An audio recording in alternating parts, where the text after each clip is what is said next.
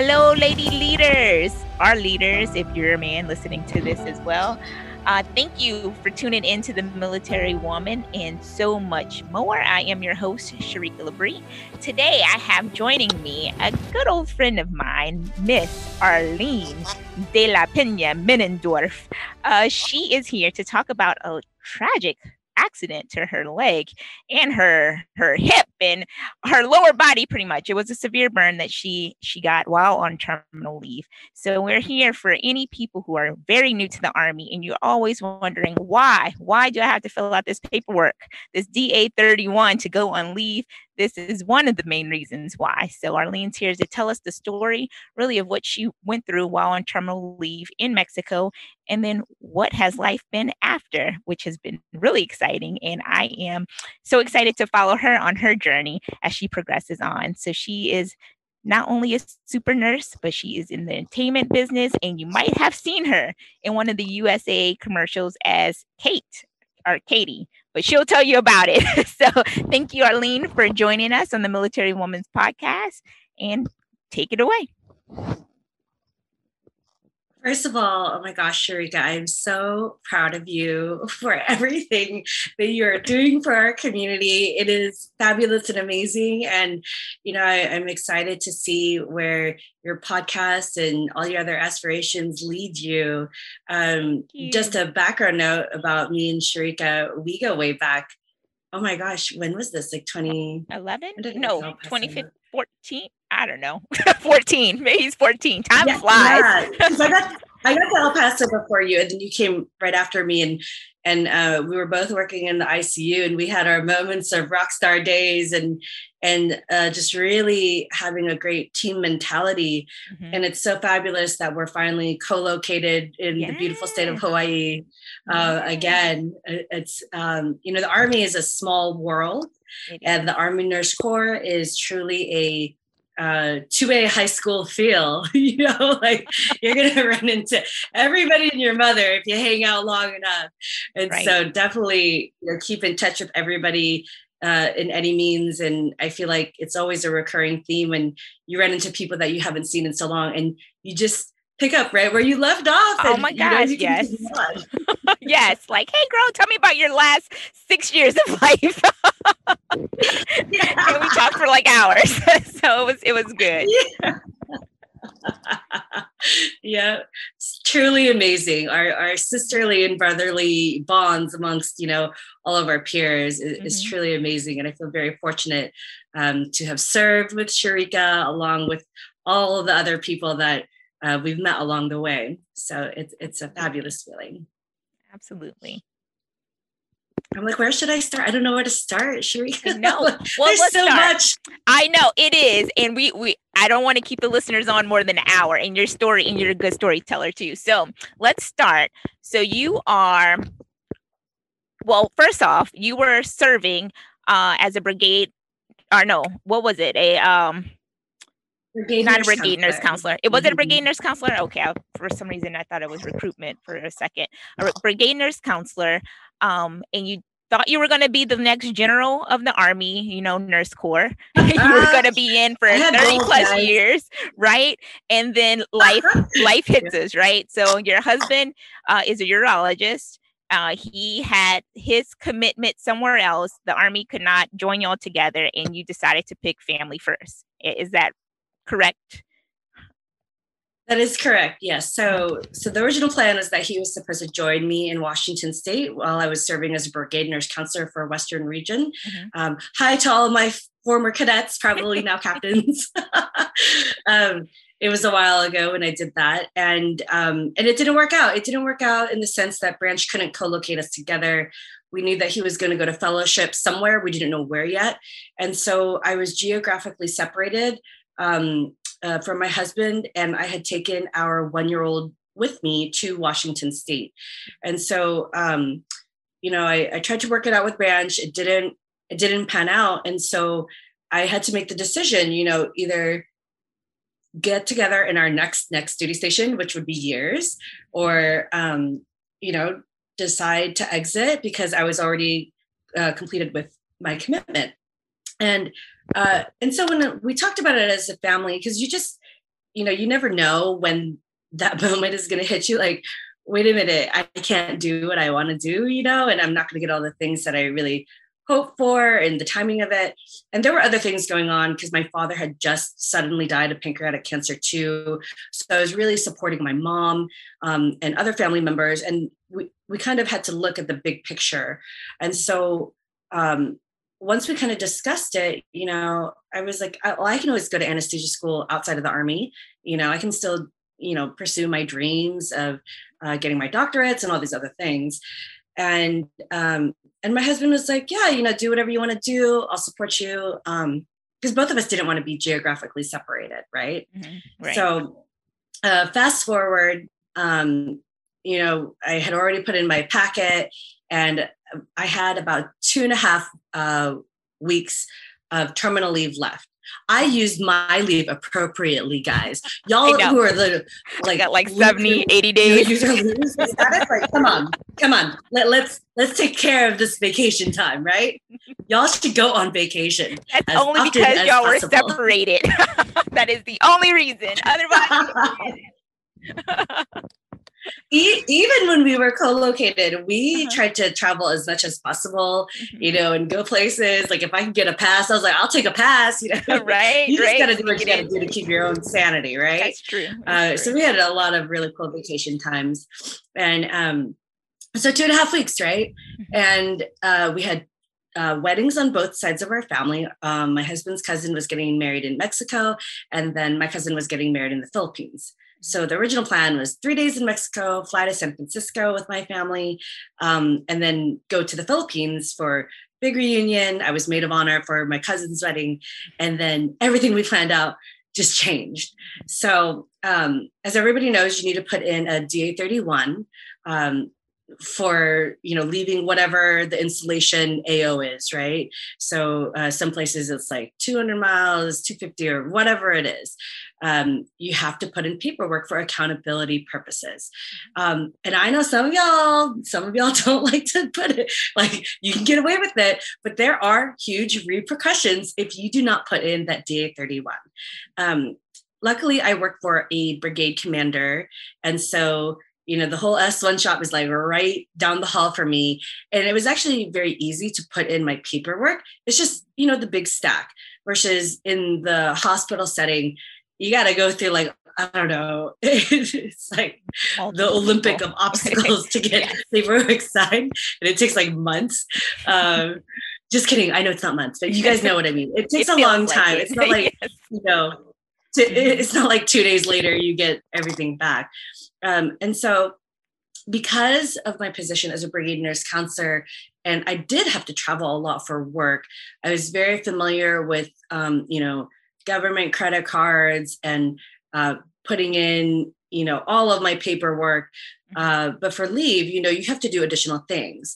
So one of the things in the packet, it says that you have to scope out the nearest hospitals. And that was something that I did even with just my work, because you never know. I mean, I felt like as a brigade nurse counselor at BNC, I actually never really spent that much time in Washington because I was always on on a plane because geographically we were very far from all the other schools. And so, I was always on a plane somewhere and just in a new place trying to figure out where I'm going. And so I was kind of used to all those steps, which is helpful because you should do that in your like civilian life too, just like for your own awareness in case something happens, right? And so, we did all these things, and my husband, of course, had to do his long packet from El Paso too, and he would actually go on a lot of school trips with me. Well, he would take leave and make sure he had time for Hawaii. But he never went with me to Idaho. I was like, why not? I know it's a state. So, we had been in for over a decade at this point, like both of us. So anyhow, we kind of did like our checklist and all of that. And then we went to Mexico. Wedding was beautiful. And then the big fire accident happened where it basically was taken out by this portable metal fire pit that was lit for the ambiance of the wedding. And it was picked up by this rogue wave. I had my back to the ocean. And our son was a little over 2 years old. And on the other side of him was my husband, who was at the highest point of the beach. And it basically, this fire pit rode the wave, and it hit me and only me.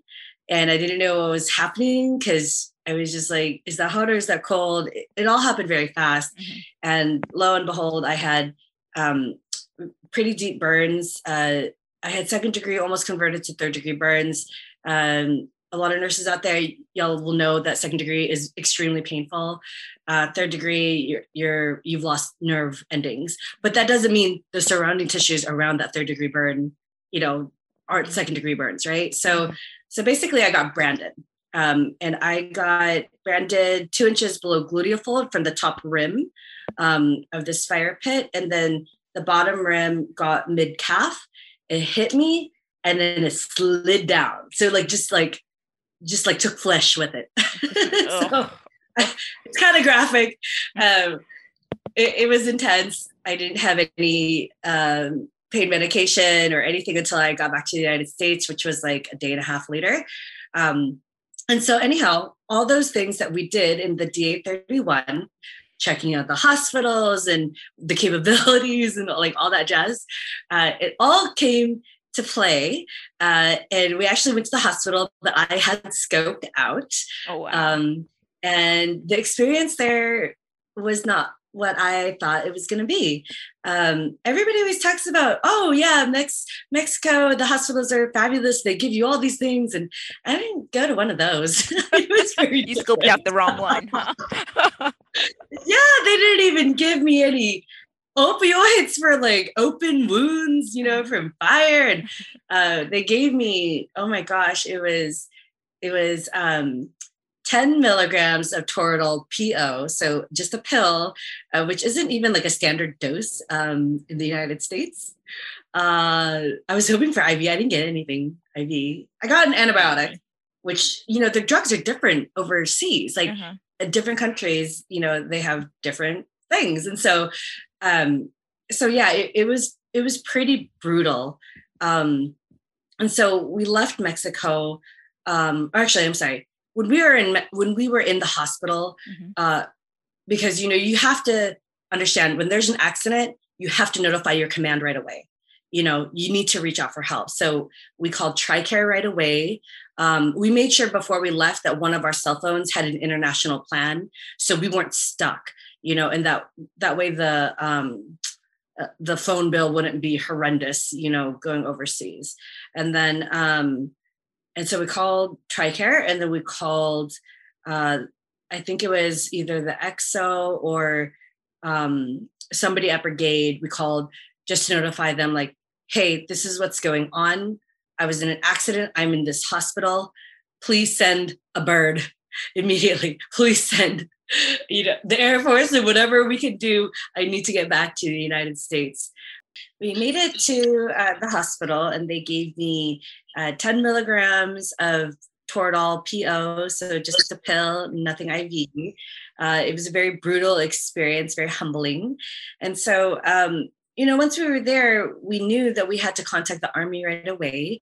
And so we contacted TRICARE first, the international TRICARE number, and we also contacted, I believe it was the Brigade EXO, just to notify people. And I think we emailed my counterpart, Brigade Nurse Counselor as well, just to let everybody know, like, okay, this is what's going on, because it was pretty late at night already. I think it was almost midnight when we started contacting people in Mexico on the West Coast. So we just put feelers out there, and we just, told them, I was in a fire accident. I'm in a hospital right now. I need a bird. Send me a bird to get me back to the United States as soon as possible. I don't want to die in Mexico. So, in my head, I was like, oh, they're just going to send the Air Force. They'll come and get me and all of that. And so, it was just a waiting game. And, I think back to all of those steps, and I don't think, as a regular person who travels, I don't think I really thought about those things prior to the Army, right? Where when you go overseas, every place that your destination is stopping at, do you know where the closest hospital is? Do you know their capabilities? Who do you call in case something happens? Because, you know, people just want to go on vacation and never think anything bad. But as a planner and as somebody, you know, serving in the military, you should be doing all of those things to protect yourself and your family members. Because the consequences, if you do not turn in a DA-31 and you try to sneak away, you are going to end up paying for everything that happens to you. And so the brigade commander came through and actually sent a plane. It was not the Air Force like I thought was going to happen. They actually sent me a Lear 35 private jet with a nurse on board to give me pain medications. Nice. And so just to kind of paint the scenario, it took about another day and a half before the bird came for us, right?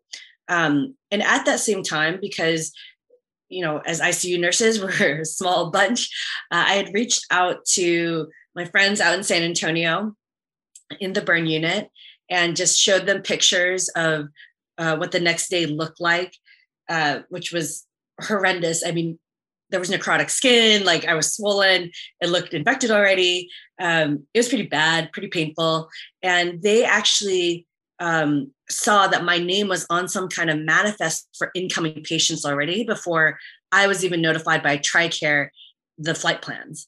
And so that was nice to know that, you know, I could reach out to people and they can kind of help guide me and give me information as well, because there's a lag. You know, you don't get instant information like that. And so that's always tough too. So yeah, so, you know, like we had packed for 2.5 weeks. So we have like these huge luggages maxed out at 50 pounds each, like 3 big luggages, because our plan for the 2.5 weeks was Mexico 3 days, fly to San Francisco for 1, then go to the Philippines for 2 weeks, right? And so, you know, like here comes like this beautiful Lear 35 private jet. Like I've never been on a private jet, right? So like I'm just like, ooh, bougie, you know, right? And yeah, they're like, you can only bring 15 kilograms of luggage with you. And I was like, oh my God, like, what are we gonna do? And so yeah, we had to ship our 3 big luggages, only take the essentials with us to San Antonio on the plane. And then we had to, like, shipping the luggage itself was more expensive than 1 plane ticket going back and forth to go pick it up and bring it back, you know? And so, but we're like, at this point, I mean, I couldn't walk, I couldn't like do anything. I was like, let's just get to the burn unit, right? Like, let's get to San Antonio. And so it was pretty neat. Arlene, did you have like someone working with you in Mexico to do all this? Or were you like, let's find the shipping place to ship our luggage and, you know, all of that kind of stuff? Or was it just like, here, y'all figure it out. Thank you. I'm getting on the plane. We're going to the burn unit. Right. I mean, you know, TRICARE, they told us they were the ones who were coordinating the flight with us. And my husband kind of dealt with most of it. And I think, you know, with the plane standard, they said you can only take this much. And then he had to coordinate with like a shipping company or airline or something to have our big luggages sent back to San Antonio or back to Washington State is where we sent everything. So that way a lot of small details. So if you're traveling alone and this happens, right, like this is a lot to take on, right?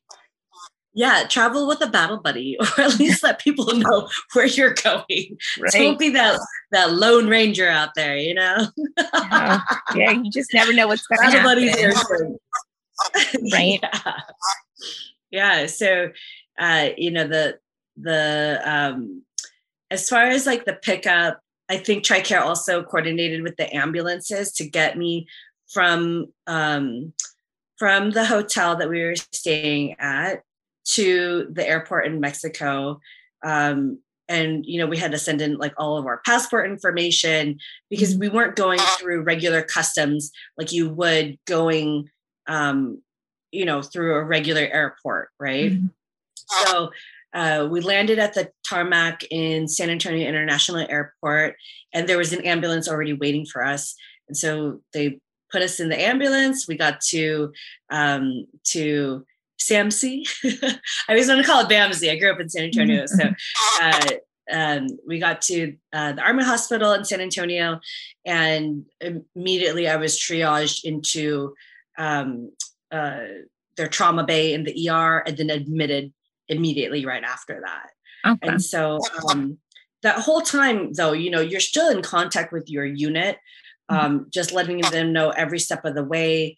I had so many phone calls, but it was so tough because I didn't get any true pain medication until, the day and a half later when I was on the plane, where there's a nurse who actually gave me morphine for the first time.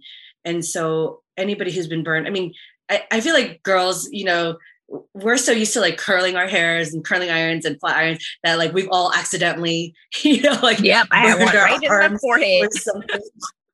Right. Yeah. Or people who cook a lot, guys too, like a grease fire, well, not grease fire, but like little burns here and there. And it's painful. And it's just like such a small thing. And here I am, it's the back of my legs and I can't even sit properly, even, just thinking about flying, I was in a reclined position, and it was almost like this, like, not like really, kind of like a gurney on the plane. It was clearly like a medical private jet, right?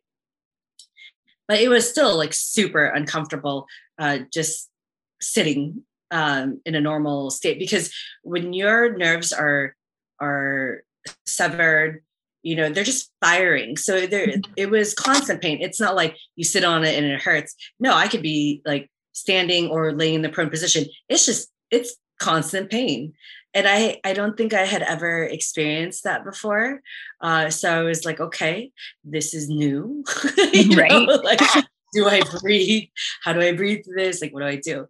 So anyhow, I was in the burn unit, the step-down burn unit, because they see all the Gulf fires and all the big cases there.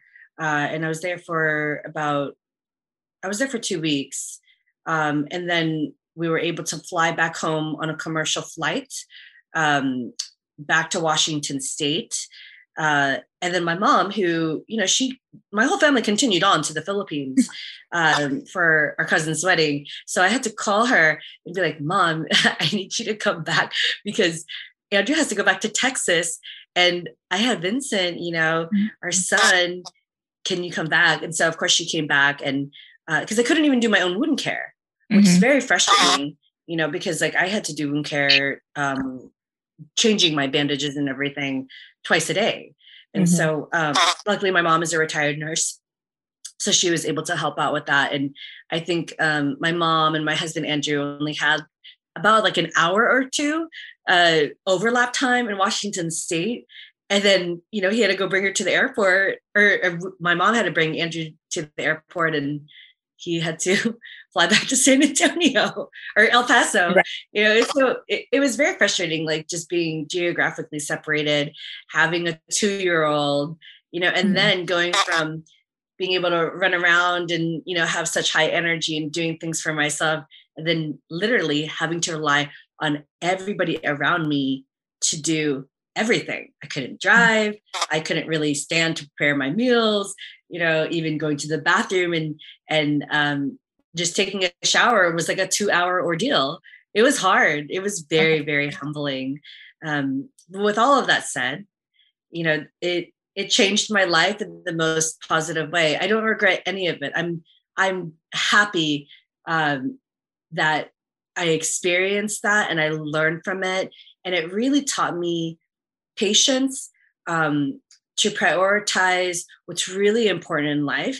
Because as Sharika had mentioned, I thought I was going to be in 30 plus years. I was going to go for that star, like I love the Army. And, I was so stubborn with it. I mean, like, it's good to have these goals, but you got to be realistic too, right? And I'm a firm believer, yes, you can have it all. But what does all really mean?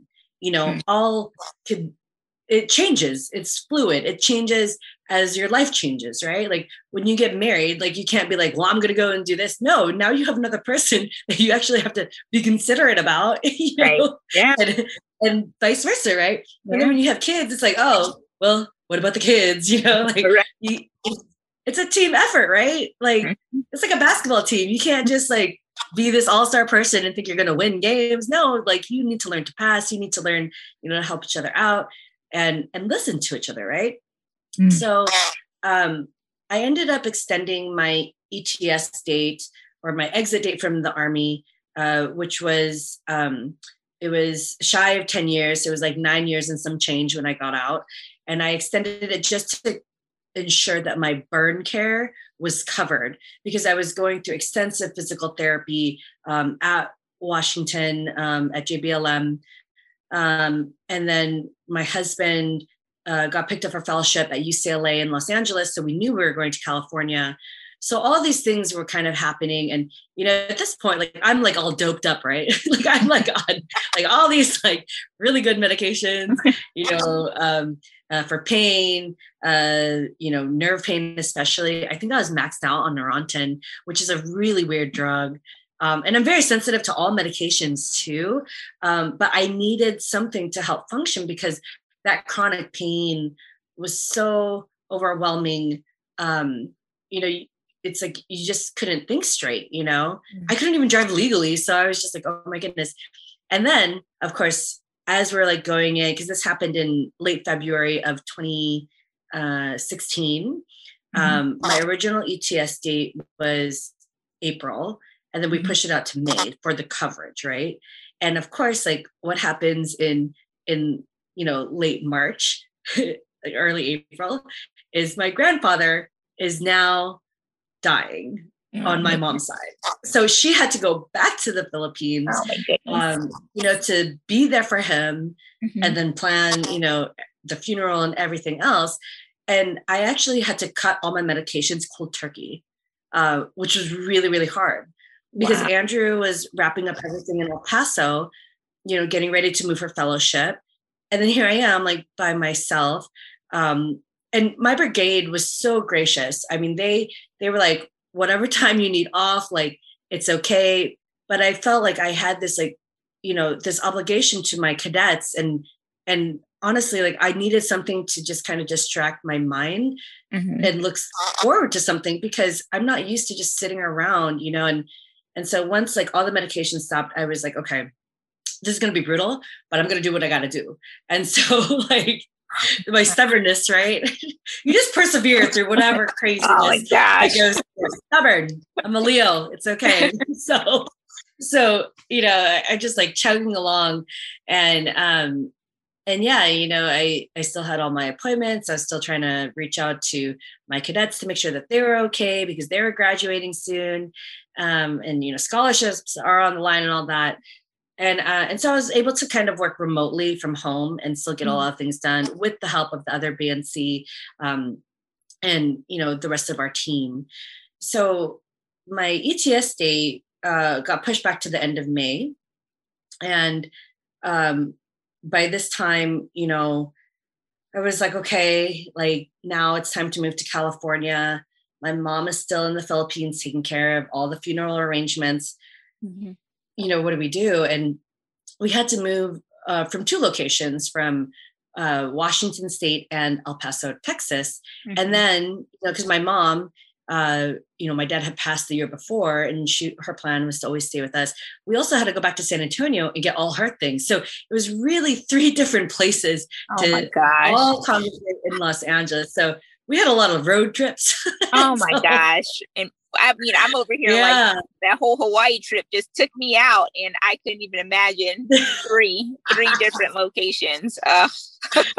Yeah. I mean, you know, because you always have your movers that move everything, but then like you can always do like your partial ditty if you could drive to a location, right? And so we were kind of like doing all of that and helping my mom, you know, take care of the things in the San Antonio house because, you know, she didn't get rid of everything right away. You know, and so it's like, man, you know, like there's so much stuff there and just so much to plan, right? So with all these long road trips, you know, and I'm this extreme extrovert, so I could like talk forever. And then my husband, he's like this extreme introvert, you know, and he talks to me a lot. Don't get me wrong, but like I feel like there's like a limit of like how much he can like really like tolerate.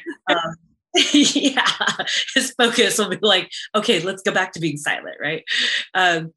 With all of these discussions and you know, in May, so this is like, you know, a few months after the whole like fire accident, he asked me, you know, what do you want to do with your life? You know, what do you want to go back to the ICU? Do you want to go to anesthesia school? Do you want to run a hospital, be a stay-at-home mom? You know, just kind of like thinking all these things. And I mean, like he like literally has now seen me at my worst, right? Like I was like this zombie, and then all of a sudden, like you cut off all the meds, and it's like, here comes crazy Arlene. You know, like, what are we gonna get today? Right? Yeah. And he's very like even keel, you know, like he's just like so happy all the time, just like very mellow, right? Or like I'm just like all over the and so I just like, you know, I really didn't know how to answer him because my perspective had changed, right? My perspective went from, you know, I want to be a general in the Army News Corps one day. I want to go to anesthesia school in the Army, my career, blah, blah, blah, me, to God, I just want to be able to walk without a limp. You know, I want to be able to walk more than, I don't know, half a mile, you know, like, can I stand without pain? Like, it was so simple what I wanted out of my life, to be medication free, to just laugh again and not feel, you know, all this pressure that I kept putting on myself to just go back to normal, right? And you never go back to like a previous normal. You just have a new normal. Right. You know, it's like transitions of life, right?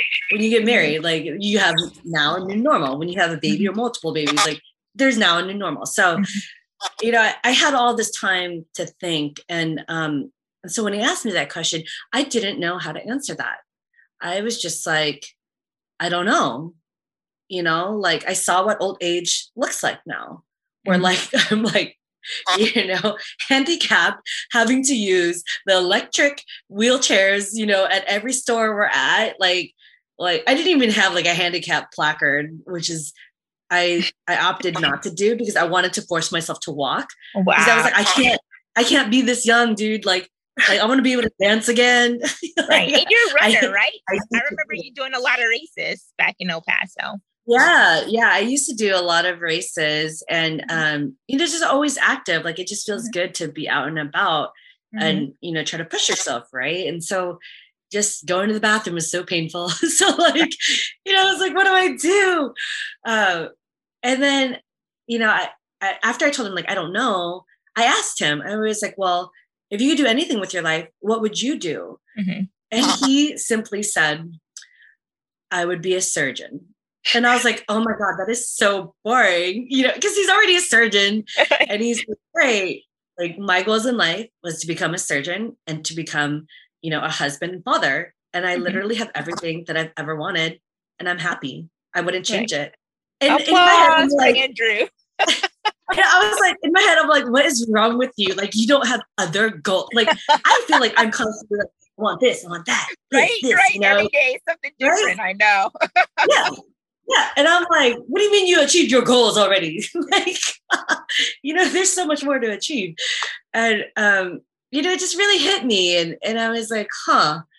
And, you know, like I thought about, okay, well, we're going to be in Los Angeles. I saw what old age is like. If I die tomorrow, what's something that I can say that I did that'd be really cool, that like there's no restrictions and whatever, you know, what could I say that I did with my life and look back on it and be like, I did that. And so I kind of half jokingly said to him, well, if we're going to be in LA, I might as well become an actor. And he dead seriously was like, okay. And I was like, whoa, wait a minute. Can we take that financial hit? Because, you know, I have goals right now to maintain. I'm used to making my own 6-figure income. Like, I don't know, you know, like the broke actor's lifestyle is a real thing. And, he's just such like a pure optimist, and he's like, yeah, we'll figure it out. Like, we'll be okay. And luckily both of us are very financially competent and conscious. And so, we're not really big spenders unless, it's something we really want, we'll save for it, and then we'll go for it. On the daily, we're pretty frugal. And so, I was like, okay, well, if you think that we'll be fine financially, then I'll try something, and I had no idea like where to start. I mean, it wasn't one of my life goals, like, it was for that day. Right? Like, I was like, why did I say this out loud? Like, okay, well, if I said it, I'm gonna have to go through with something now. And so once we got to Los Angeles, like I just Googled and I Yelped and I was like, what do I do? Like, is this really what I want to do? With the understanding, like, I still can only stand for 4 hours a day. You're like, who's gonna hire me to like be an actor? And I'm like, like handicapped still. And so I took the summer, once we got to Los Angeles, to force myself to walk for long periods by going to Disneyland, Magic Mountain, all of these like different theme parks, Universal Studios. And, I learned to rewalk again, and it took me about 6 months. And then once I got to that 6-month mark, because there's different types of acting schools out there. So I decided to go to a comedy school because I felt like my life is so dreary right now. Like, I need something to laugh about. And, if you could do comedy, I feel like you could pretty much do anything in the entertainment world. And so, yeah, I started off doing, I started off at an acting comedy school, which was really fun. And I just started self-submitting to audition. And my very first audition, I actually booked a national commercial with USAA. Unfortunately, it never aired because they had changed advertising companies. So it was on hold for 2 years and I never saw the footage. But it came full circle when in 2019, I was already here in Hawaii. I had already, built up my resume in Los Angeles, on the indie side of the house and on the producing side. So both in front and behind the camera. And so I had auditioned for this casting director before, with my very first audition, right? And like the breakdown was like so me that I was like, it was asked, like, the character breakdown was, a military nurse of Asian descent in their 30s, drama. And I was like, oh, me. I was like, this is too good. This is too good. And knowing this casting director, I think always helped too. She's already seen me audition a few times in person because I know for them, they really like to see people in person. And, this is pre-COVID and all that. And I was like, I'm in Hawaii. Right. Can we make this work out?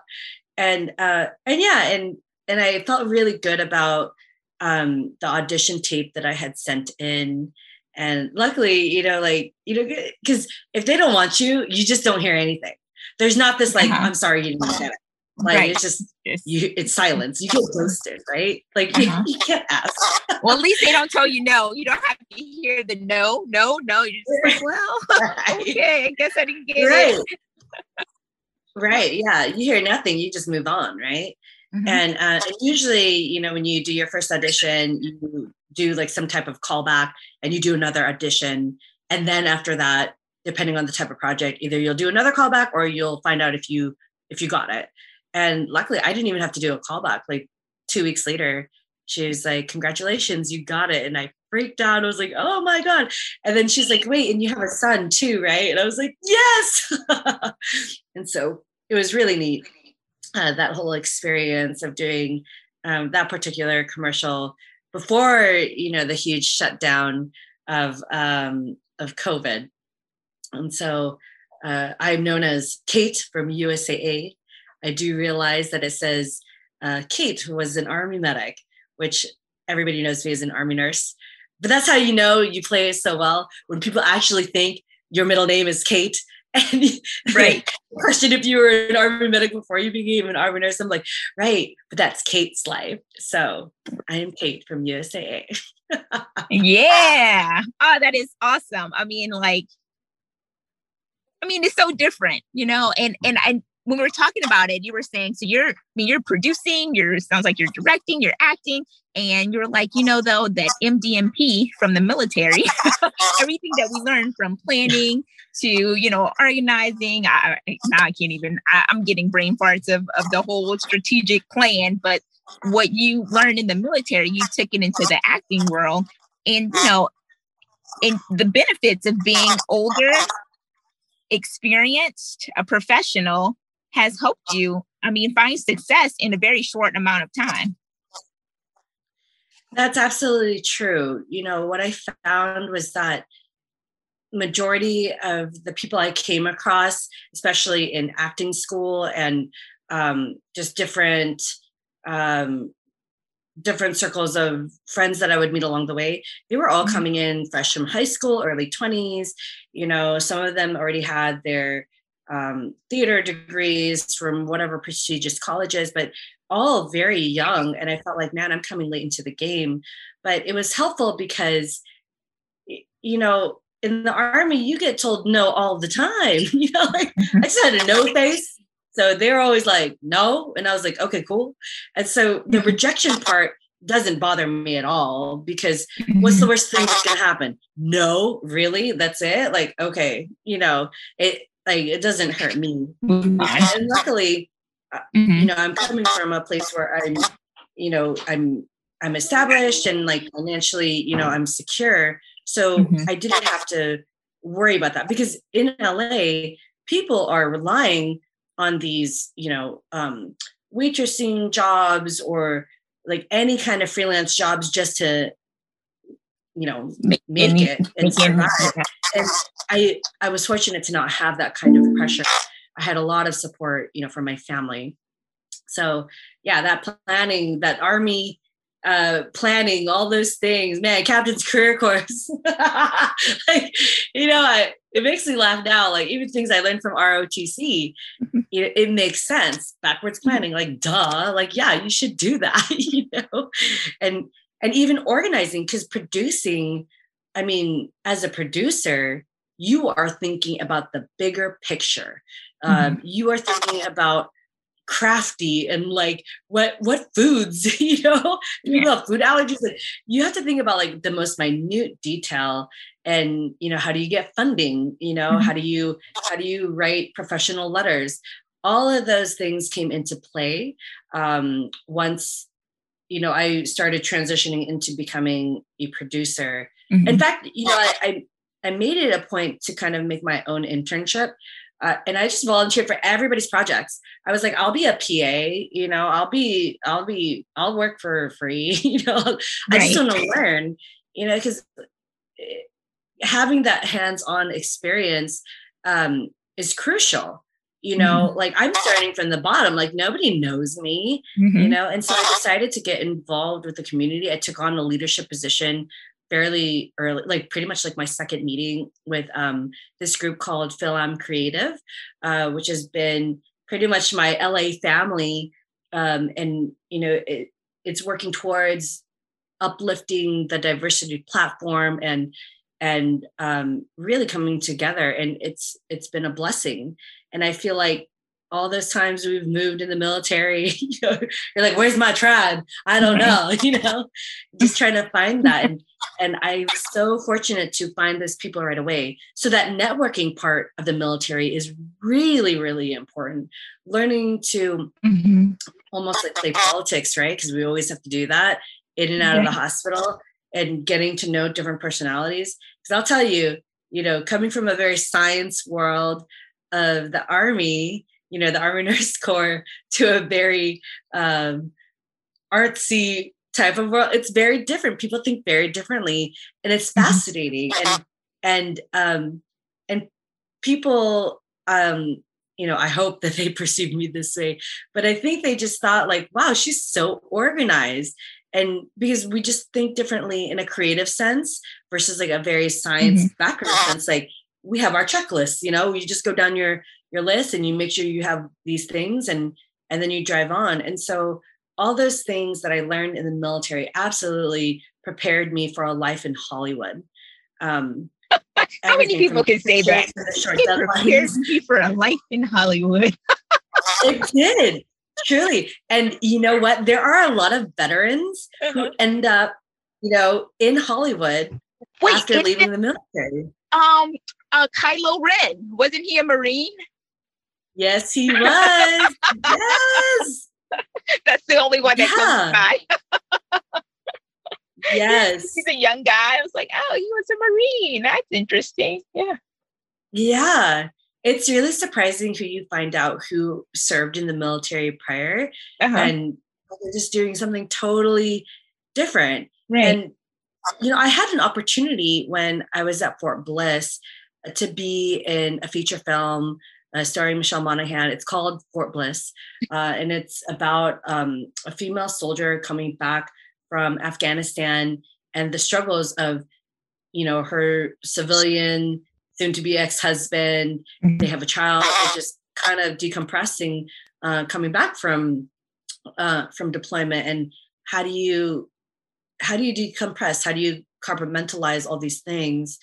And so it's just really interesting, during that time, because everybody was like, you're so going to be Miss Hollywood. And, and I was like, no, I'm going to be a general one day. I was so serious. Oh my God. I was like, you need to calm down, but that's the beauty of it. The tragedy of what had happened in this horrible accident that I had to endure. It's like God literally was like, you are so stubborn. I'm going to knock you off your feet until you listen.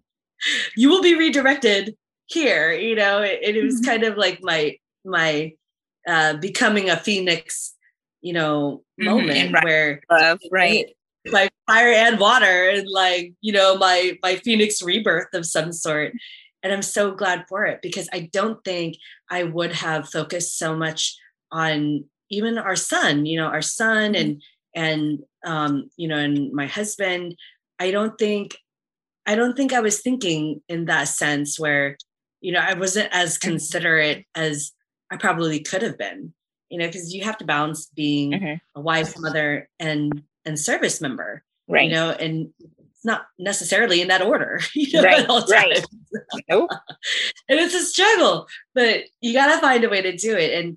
And I think, being redirected to something else, it's the most beautiful thing I could have ever asked for. I mean, I've done like such cool projects, and weird, crazy things, and even just like simple like background work, which is like very like, oh, it's just background, I mean, like I was on the set of Westworld, like it was so dope, guys. Like they gave me a weapon because I was a veteran. Like I was like, yeah, right. But yeah, it's just having a whole different experience that we can appreciate. I mean, someone who's been, I don't know, kind of not stuck behind walls, but yeah, we've been in a bubble, a military bubble. That's all we've pretty much known and seen. But to have these different experiences, I mean, you just take it not for granted, for sure. Yeah. Yeah. And I think if you're doing things that bring you joy, it cannot be replaced by anything else, and I was fortunate enough, actually, in a film festival in New York, I actually won Best Actress for that film festival, which was like super, super neat. I wish I had flown out to New York for it, because this is like right before COVID hit. And so but I did it. It's just so awesome to know that, you can still be driven and passionate and striving for a totally different career and still get acknowledged, for the work that you put in.